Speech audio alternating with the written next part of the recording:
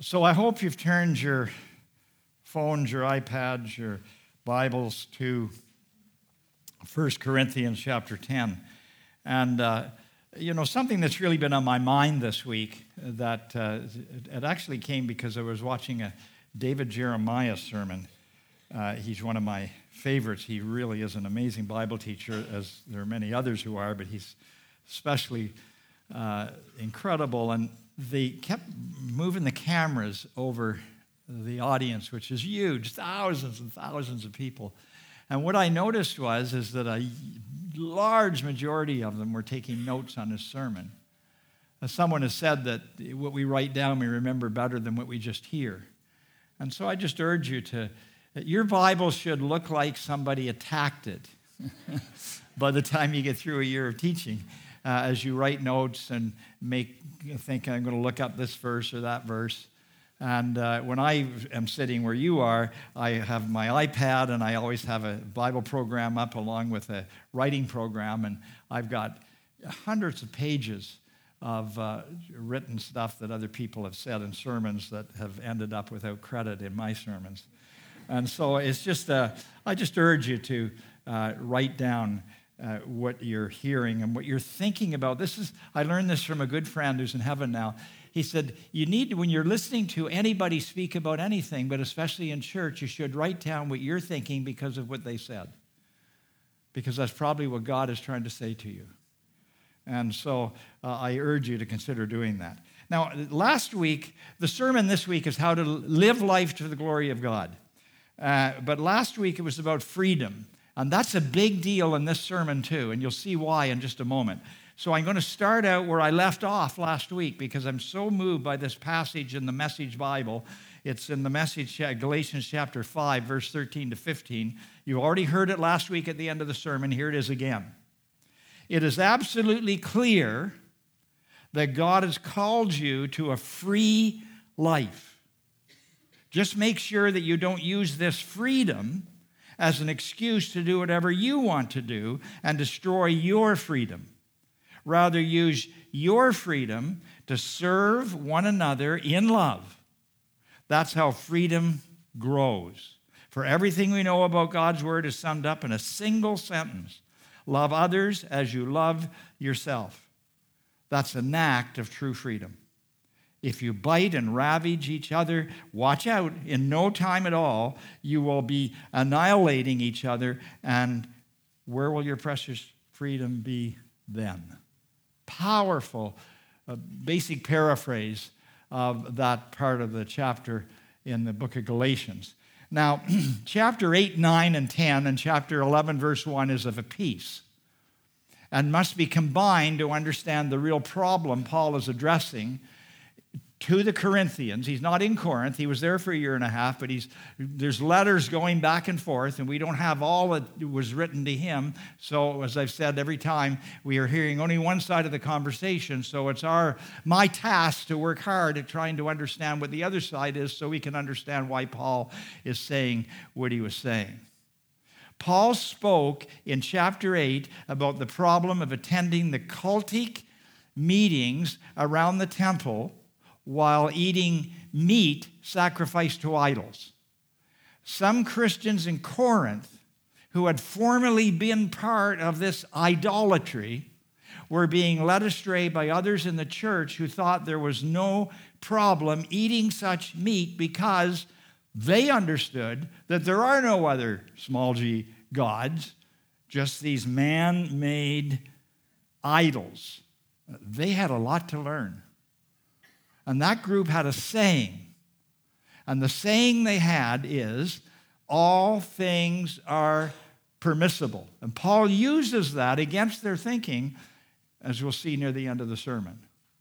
They were also saying that since they were baptized, and since they participated in the communion or the Lord's table or the Lord's supper, they could now do whatever they wanted and God would be pleased with them. They were presuming on God's grace. Now, last week we ended with a picture of the Christian life as a race. So now Paul makes it clear that we are all in the same race that our spiritual ancestors ran, And using the Old Testament, Paul warns this permissible group of the dangers our ancestors ran into so long ago. For instance, this is a mind bender. Only Joshua and Caleb made it through the Red Sea and the wilderness wanderings into the Promised Land. There were hundreds of thousands of people, maybe millions, who didn't make it in. And so we need to find out why that was. So 1 Corinthians 10, verse 1, Paul is saying to those back in Corinth, "For I do not want you to be ignorant of the fact, brothers and sisters, fellow Christians, that our ancestors were all under the cloud, and that they all passed through the sea, and that they were all baptized into Moses in the cloud and in the sea." Now, here's what that's all about. First, there was a cloud when they got released from Pharaoh in Egypt into the Passover. There was a cloud that followed them in the daytime, kept the sun from burning them up in the desert. And in the nighttime, it was fire. It was sort of like a night light at night for them to sleep in peace. And all of them passed through the sea. So the first part is God's guidance. God guided them all through that happening and past the Red Sea. And they all went through the sea, and the sea opened up dry ground. They went across on dry ground, closed up on Pharaoh and his army. And that was God who did that. But Moses was the leader. That's why it says they were all baptized into Moses. In other words, they identified Moses as the leader. They saw him as the leader. They saw him as a man of God. And they all wanted to follow him, knowing that in following him, they were following God. And so Paul is drawing a parallel between the experience of the Exodus and our experience as Christians, especially as we deal with baptism and communion. So part of this sermon is an instruction of what communion is all about. So they identified with Moses by going through the water. We are identified into Christ when we become Christians. Now, let's talk about the baptism of the Holy Spirit. Some are thinking, oh, this is great. The baptism of the Holy Spirit, what's that? That's becoming a Christian. It actually says that in the Bible. We make sometimes the wrong kind of deal out of this. It says in 1 Corinthians chapter 12, verse 13, Paul writes, "For we were all, every Christian, baptized by the one Spirit." The word baptism means to be placed into. So he says, when you became a Christian, we were all placed into, baptized by one Spirit, so as to form one body, that's the church, whether we're Jews or Gentiles, it doesn't make any difference what ethnicity we have. Whether we're slave or free, it doesn't make any difference where we stand in society, strata. And we were all given the one Spirit, that's the Holy Spirit, to drink, to satisfy us, to change us. And so the baptism of the Spirit initially shows us that everybody has the Holy Spirit, every single person. And the Holy Spirit places us in the body of Christ, and we're all one in that body of Christ, where it's a whole new family, and we're able to be led now by the Holy Spirit who indwells us, and we'll talk about that in a moment more. Near the end of his life, 1 Timothy 2:5, Paul wrote to Timothy, and he says, "For there is one God and one mediator between God and mankind, the man Christ," that's the word for Messiah, "and his name is Jesus." So here's the contrast. Moses was their mediator between them and God. Jesus is our mediator between us and God. And then if you look in your Bibles again, and do look at verse 3 and 4, Paul says they, the ones in the desert now, the Exodus, all, no exceptions, ate the same spiritual food. Now, what was that? That was incredible. That was the manna coming down. They had enough every day to eat, and only enough, and not too little and not too much. And so it was there every day. They didn't have to do anything. They just had to go out and gather it. And it came from God. And then it says they drank the same spiritual drink. For they drank from the spiritual rock which accompanied them, and that rock was the Messiah, was Christ, was Jesus. So Moses produced water from a rock for the people. The symbol of a rock is common for the Messiah in the Hebrew Scriptures. The idea is that Jesus was present with them during their time in the desert. The rock symbolizes the presence of Jesus and his quenching of their spiritual thirst. Well, actually, the water is a picture of their thirst and a picture of the quenching of that thirst. Now, there was a legend that everybody in Paul's day knew, that was written down in Jewish lore, that the rock followed them all of the days in the desert. Well, however true that may or may not be, there's no question that they had all they needed to eat, manna, and all they needed to drink, water. It started from the rock, and that was supplied them just like the manna was.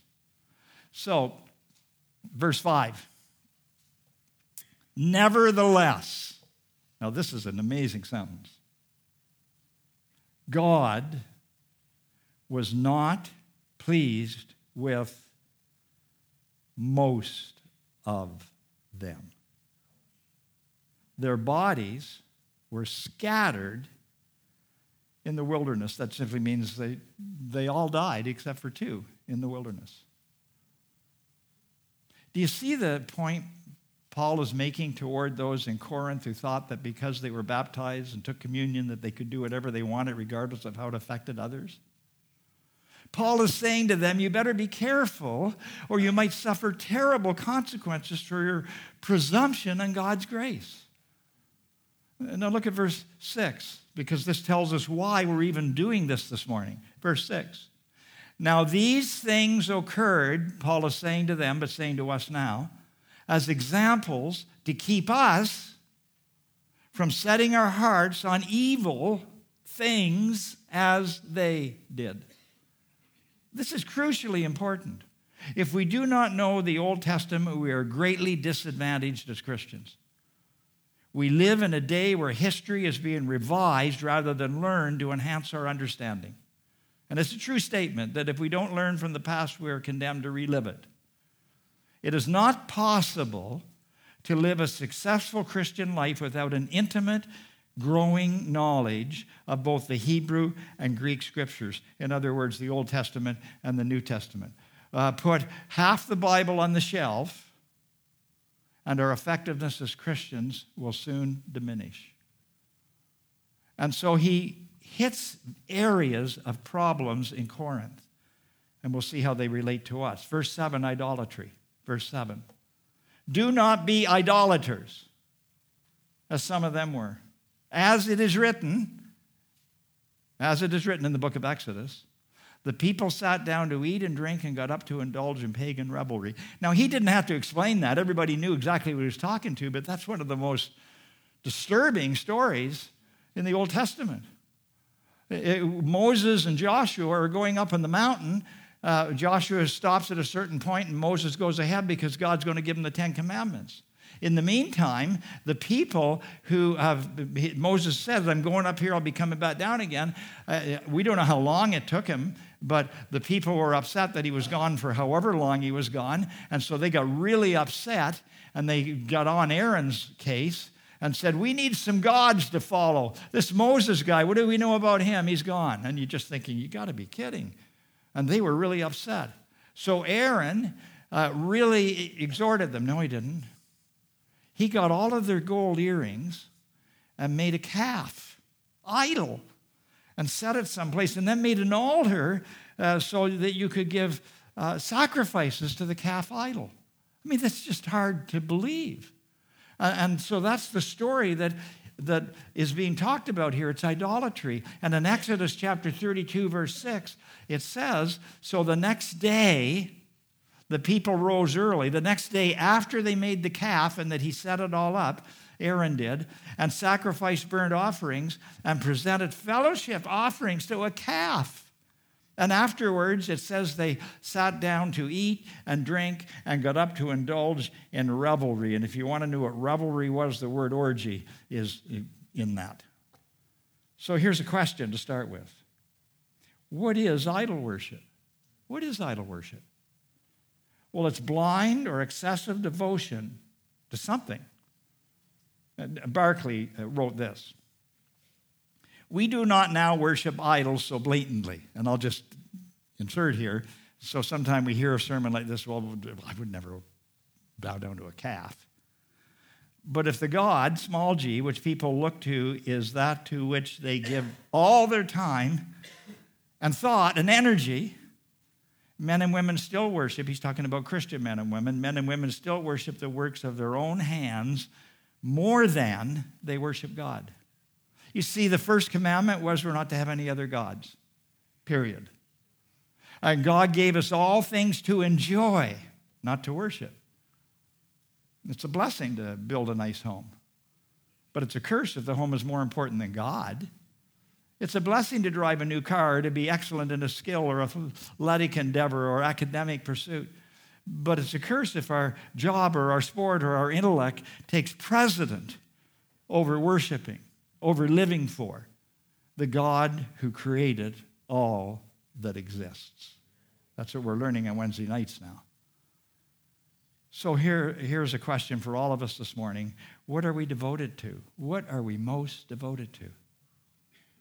That's an important question to answer. Well, now he takes on another problem. Verse 8. We should not commit sexual immorality as some of them did. And in one day, 23,000 of them died. That's a huge number. Now, there were many of them, but still, it's a huge number. It's out of Numbers chapter 25. You might make a little note, read Numbers chapter 25 later. The sexual morality was the men having sex with the Moabite women, which they were forbidden to do, and they got so caught up with these women that the women, they had idols, and so the Jewish men started, in the Exodus, started worshiping the idols of the women that they were having sex with, and the result was a plague came from God, and thousands of them died. Now, the story in Numbers is quite shocking and might seem severe to our politically correct ears today.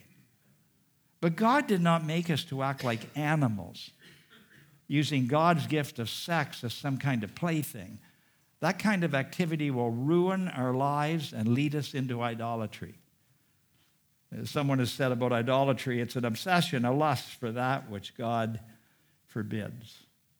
The reason there was sexual immorality is that the Israelites were driven by their lust rather than directed by God's love. And then there's another part, testing the Lord. This is another problem, verse 9. We should not test the Lord as some of them did, and were killed by snakes. Write down in your Bible Numbers 21, read the story. It's an amazing story because it has a huge impact on the gospel. And so what happened is they were testing the Lord, complaining about things and all of that type of stuff and about their leadership. And so these venomous snakes came in their midst. And they started to die. And so what happened was they came to Moses and they said, we're sorry. What do we do? We didn't expect this. How do we repent? What do we do? And Moses went to God and says, what do we do? And he says, take a stick, long stick, make a bronze snake and put it on the top of the stick, and all you have to do is hold it up and tell them anyone who looks to the snake. Now, they were thinking looking to the snake means, I'm wrong, I repent. Look at the snake, and then they won't die. That's all you have to do. And you think, well, that's kind of silly. Well, Jesus used that to show us the gospel.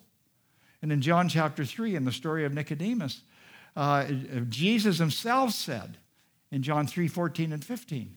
He says, just as Moses, this is Jesus speaking, lifted up the snake in the desert, so I must be lifted up. The Son of Man is Jesus' self-designation. He's claiming deity every time he says it.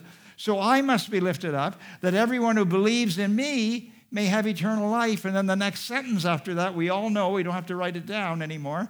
For God so loved the world that he gave his one and only Son, that whoever believes in him will not perish but have everlasting life. We're to look to Jesus the same way they did in the snake in the wilderness. So we see the gospel all through the Old Testament. And then the next problem is one that my wife's first husband has a problem with.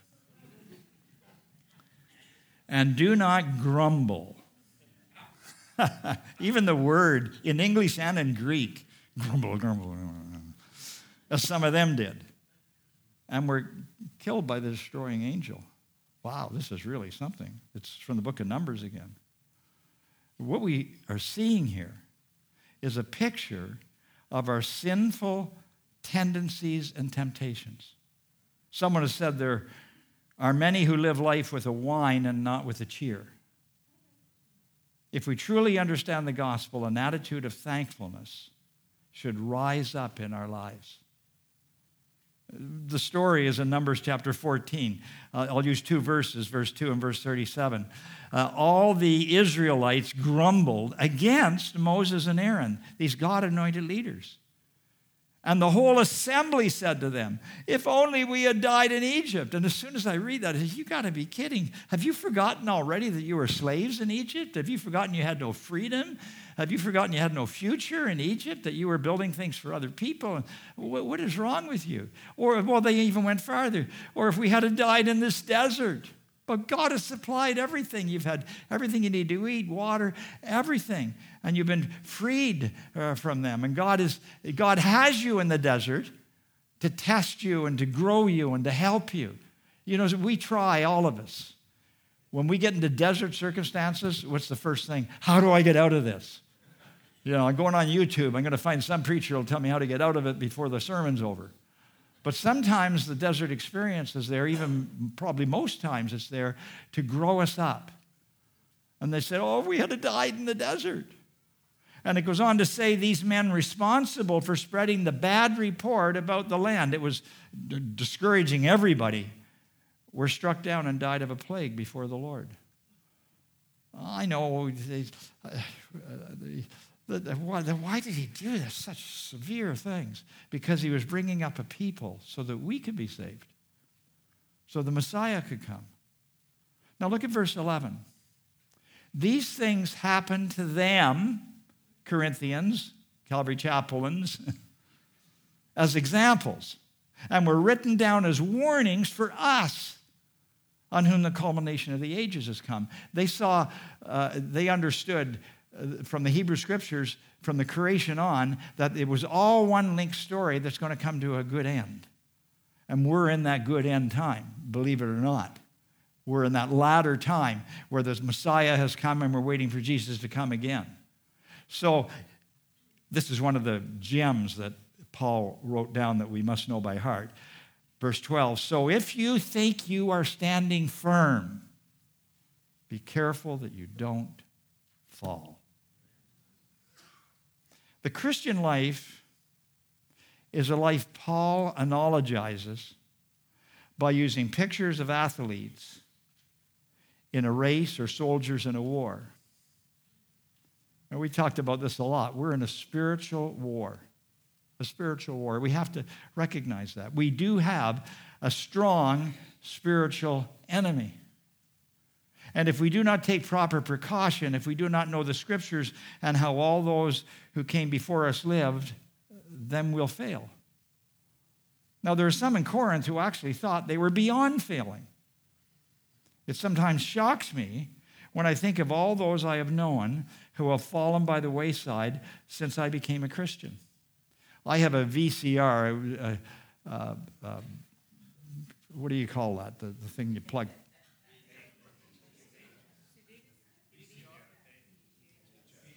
VHS. Is that it? Anyhow, I have one that you plug in. I can't plug it in anymore because there are no more plug-ins for those. It's of a sermon preached in this church almost 35 years ago. Just after we started the church, we were now meeting in the Catholic school, and Dr. Bill McRae, who was my mentor and eventually was even the president of the seminary I went to, Dr. Bill McRae come to speak. He's just turned 90 years old a month ago, and I was able to be part of all that online and everything. It was just an amazing thing. He's doing well still at 90 years old. But he was there, one of the best preachers I've ever heard in my life, and he taught me so much. So I was so excited. And he came and he taught on the chapter 6 of the book of Ephesians, and it was on the putting on the armor of God. And he started out by saying that we need to know the devil's schemes. And he said, the devil knows you probably better than you know you, but you know you pretty well. So he said, everybody here, there were, I don't know how many of us, not very many, 50 or something. He said, what I want you to do is to think about, if you were the devil and know all you know about you, what would be your scheme to make you fall, to walk away from everything? And he went on a little bit about it, and it was very real, and you were thinking about it. And then, as the sermon went on, Dr. McClay warned us by saying that some among us that day, so long ago, would end up divorced, and others would fall away from commitment to Jesus if we didn't put on our armor and recognize the spiritual battle we are in.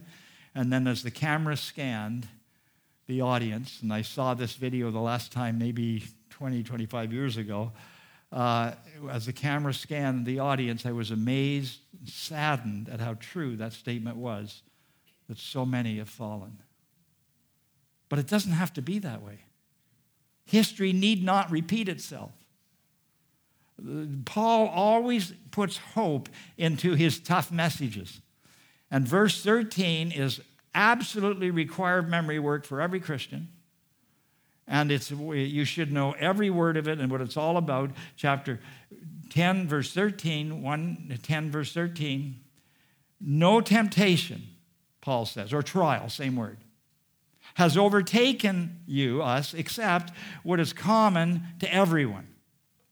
And God is faithful. That should be stamped on our forehead. Let's say it together. God is faithful.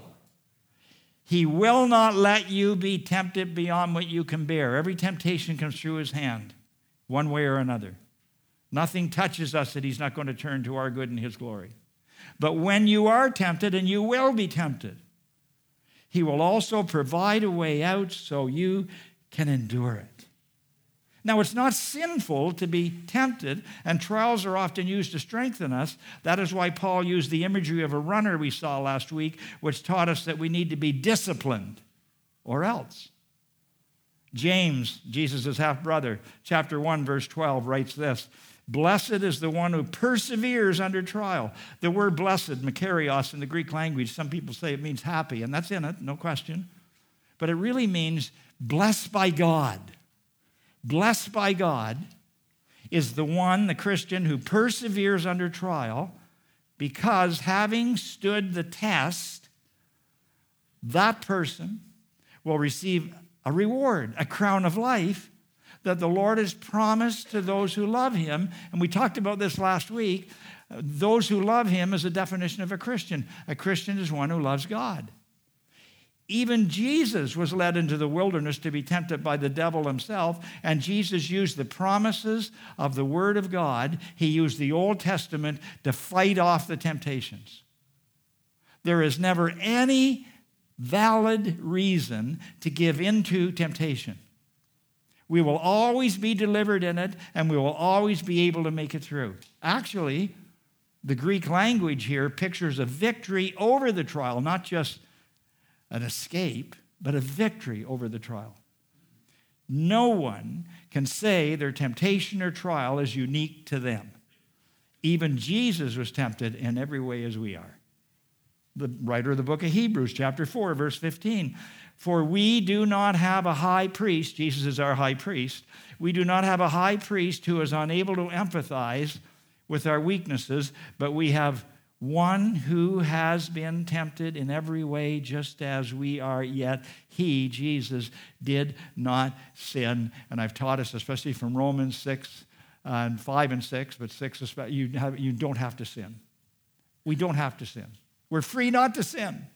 I'm not saying we never will sin. If we do sin, he is faithful and just to forgive us our sins and to cleanse us from all unrighteousness, 1 John 1:9. But we don't have to sin. We now have the ability, with the Holy Spirit within us, to resist all sin. And in Hebrews chapter 2, for instance, verse 18, it says, because he, that's Jesus himself, suffered when he was tempted, he is able to help those who are being tempted. The key phrase we repeated in verse 13 is God is faithful. Paul's desire is that those in the Corinthian church survive the sex-saturated, idolatrous, materialistic world of Corinth. And I can say that's my desire for all of us.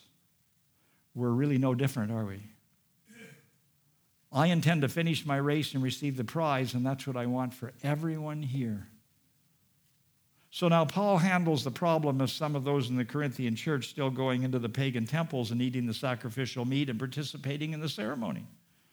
Paul uses the analogy of our communion service. When we partake of the communion elements, we're doing so in fellowship, that's the word koinonia, with one another and with our Lord and Savior Jesus Christ. It's a command that we partake of the communion together. As a matter of fact, if there's one service that everybody must be at, it's the communion service. We need to be present and be part of it. Therefore, to participate in the pagan temple was to be in danger of being in fellowship with the demons behind the idols that the meat has been sacrificed to. And so verse 14 is a total change of mood. Paul has had all kinds of moods going through these things that we've talked about, but here you can see a tear in his eye.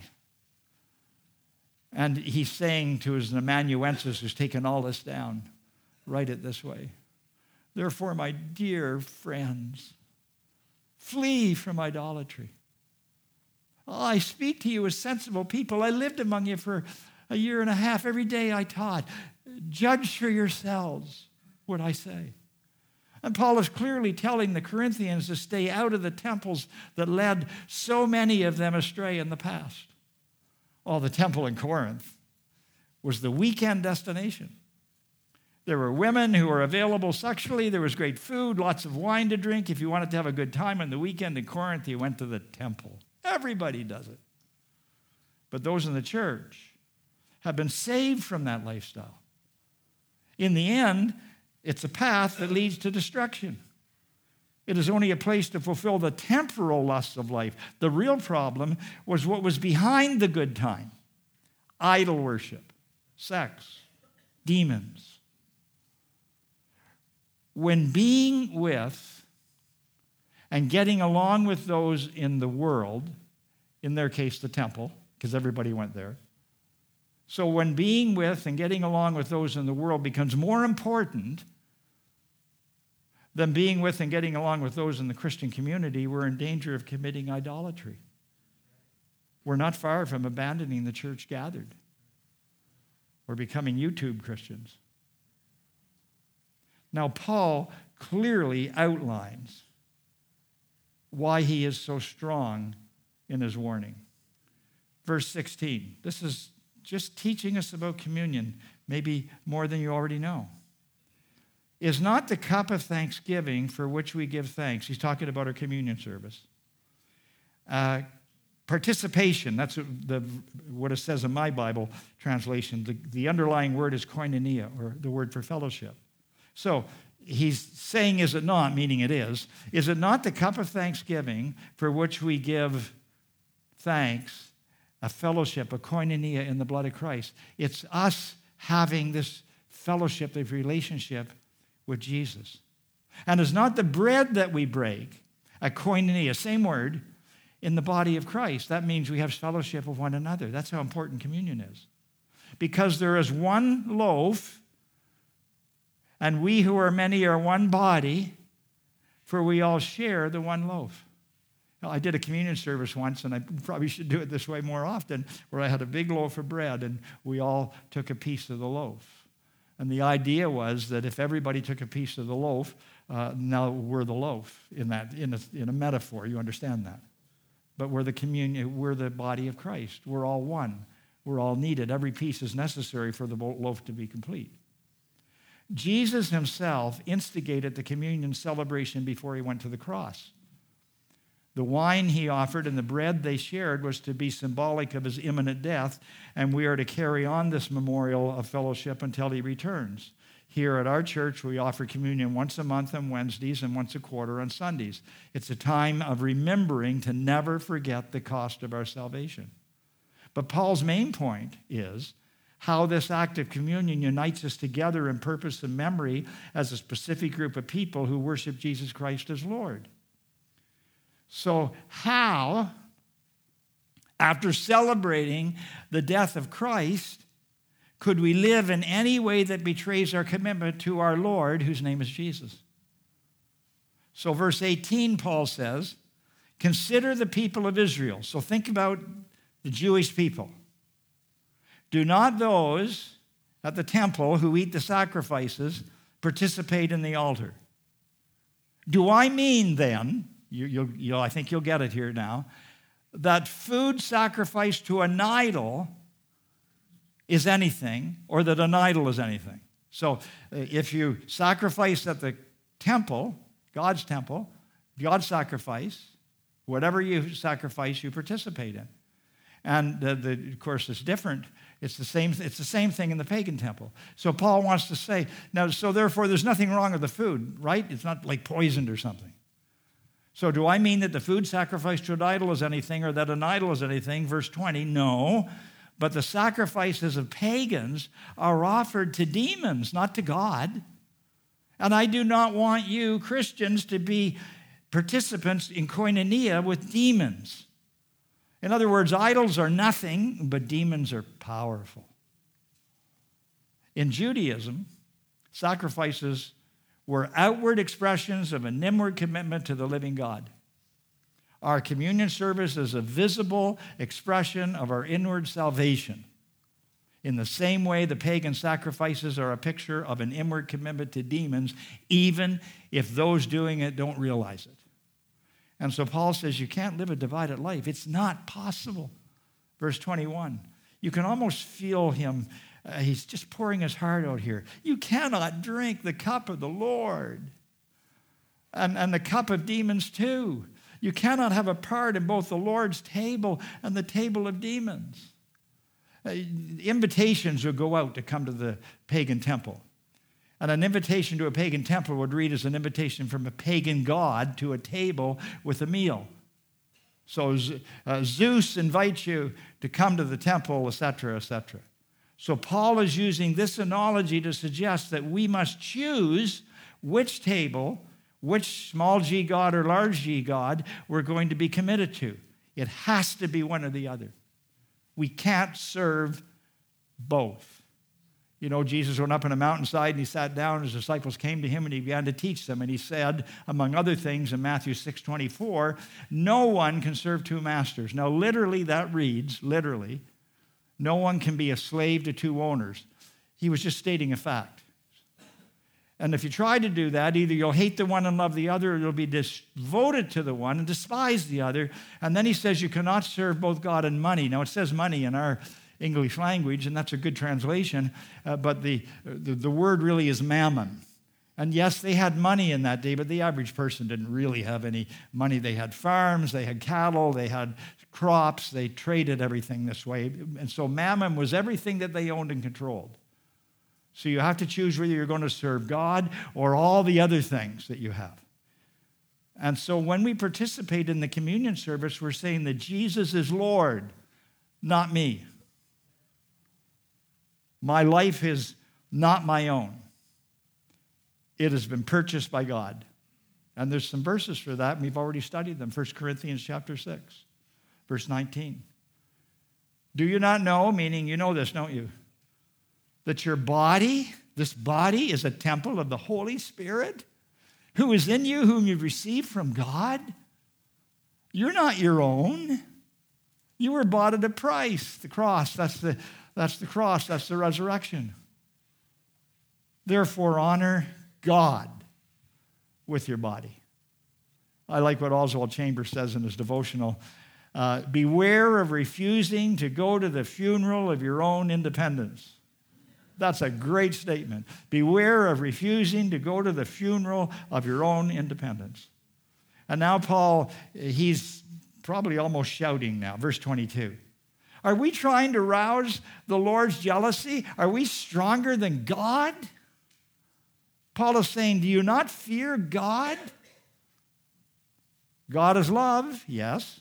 But God also is a jealous God, a holy God, and he'll discipline us if we're not faithful to him.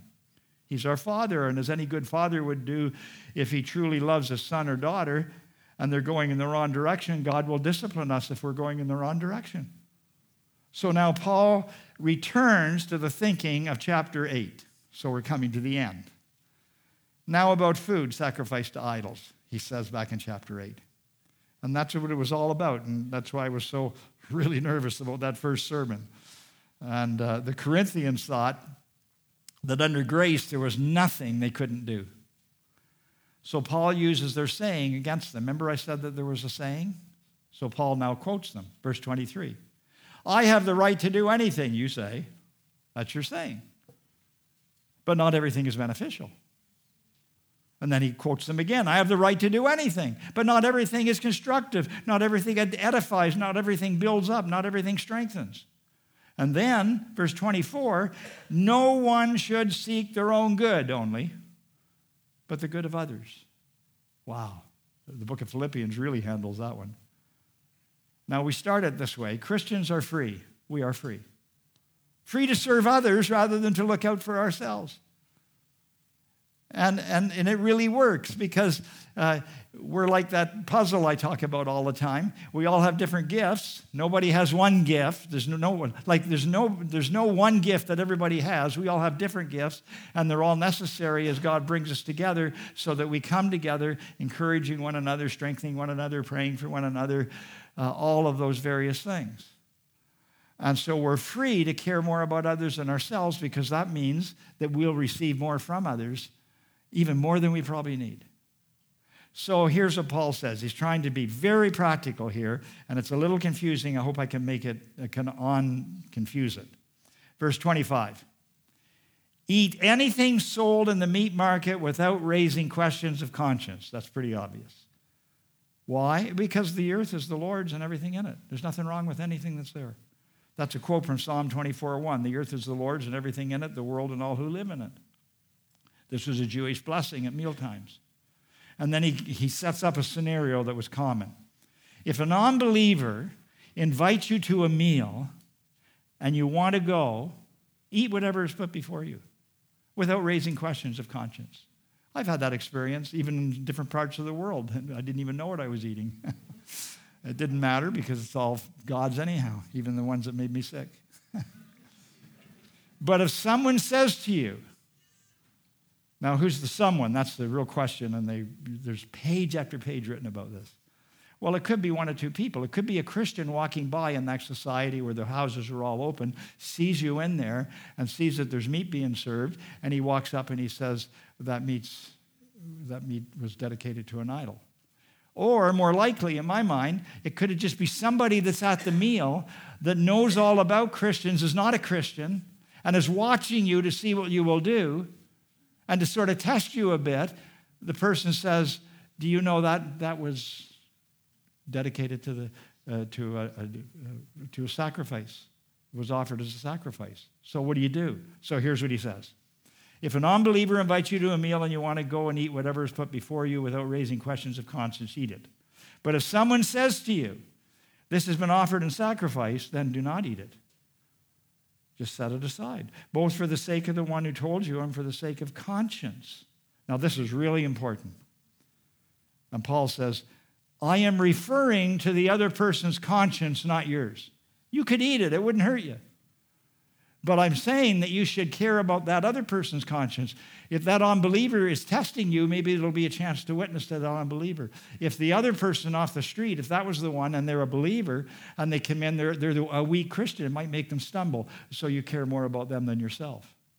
And then some in Corinth were saying, I talked about this last week briefly, that Paul ate meat sacrificed to idols, and they were using that against him and talking about times that he had gone and eaten meat that was sacrificed to idols, or at least it was the people were people that go to the temple.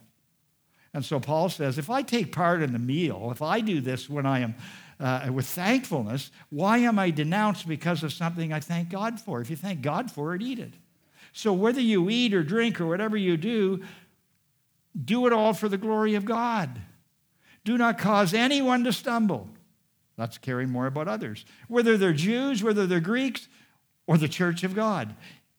Even as I try to please everyone in every way, Paul says, for I am not seeking my own good, but the good of many, so that they may be saved. Bottom line, Paul cares more about others than himself.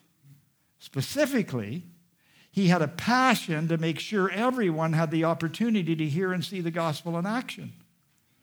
The last verse, which is the first verse of chapter 11, follow my example. We did a whole sermon on this recently. Follow my example as I follow the example of Christ. So how do we do this? Well, by caring more for our Christian community than for ourselves. Oh, but wait a minute, we're not to abandon our friends in the world. We're to be among them as clear followers of Jesus. Some of them may abandon us. That certainly happened to me, but we won't abandon them. I like what Ray Stedman said in a sermon on the subject. Keep your commitment to the Lord Jesus at a white-hot pitch, and then you're safe out in the world. Paul was often invited by non-believers to the parties. Jesus was criticized for going to parties. Why were they invited? Because they lived God-centered lives full of joy and people wanted to be around them. Jesus said to those who wanted to follow them that they were to be salt and light. That's in the Sermon on the Mount. He says, you are the salt of the world. What's salt done for? What will salt do for you? It makes food taste better. It also causes you to be thirsty. And then he said, you're the light of the world. This is a great picture. He says, a city on a hill cannot be hidden, but no one lights a lamp and puts it under a bowl. That'd be kind of dumb. Instead, they put it on its stand that gives light to everyone in the house. In the same way, let your light so shine before others that they may see your good deeds and glorify your Father in heaven. Therefore, we're to live for the glory of God, making others thirsty for God, living in such a way that others can see the light of God in us. Let's pray. Father, I just pray that you will help us to understand how important it is, first, that we pay a lot of attention to those who came before us, and those in the Old Testament, and see the terrible errors that they made so that we won't make them. And secondly, Father, because we come together like we're here now, learning what the Apostle Paul and others said and taught us how to live our lives in such a way in community with each other and in the communities that we live in other than the church, that it makes others want to be like us, thirsty for God and shining the light of his glory through our lives. And so, Father, especially as those this afternoon that may go out house to house, I pray that that's what the people see when they knock on the door and ask if they would like prayer or something like that, and they see people that really care more about them than themselves. Help us to be that way where we work, where we play, in all of the different places where we go to school, where we exercise, all of these places, so that people can see what Jesus looks like through our lives. Thank you that we're never going to be tempted beyond what we can bear. And thank you for being our faithful God. And I pray for anyone that's here this morning that they don't know Jesus yet. This is your opportunity to just simply turn to Jesus. He's being held up in front of you like the snake in the air in Moses' day. And if you'll believe in him, you'll have eternal life. And you'll know you're going to heaven. And you'll be able to live a life that is better than anything you would have ever planned otherwise. So, Father, help us to truly be in koinonia with one another and with our Lord Jesus Christ, who died for us on that cross and rose from the dead. In Jesus' name, amen.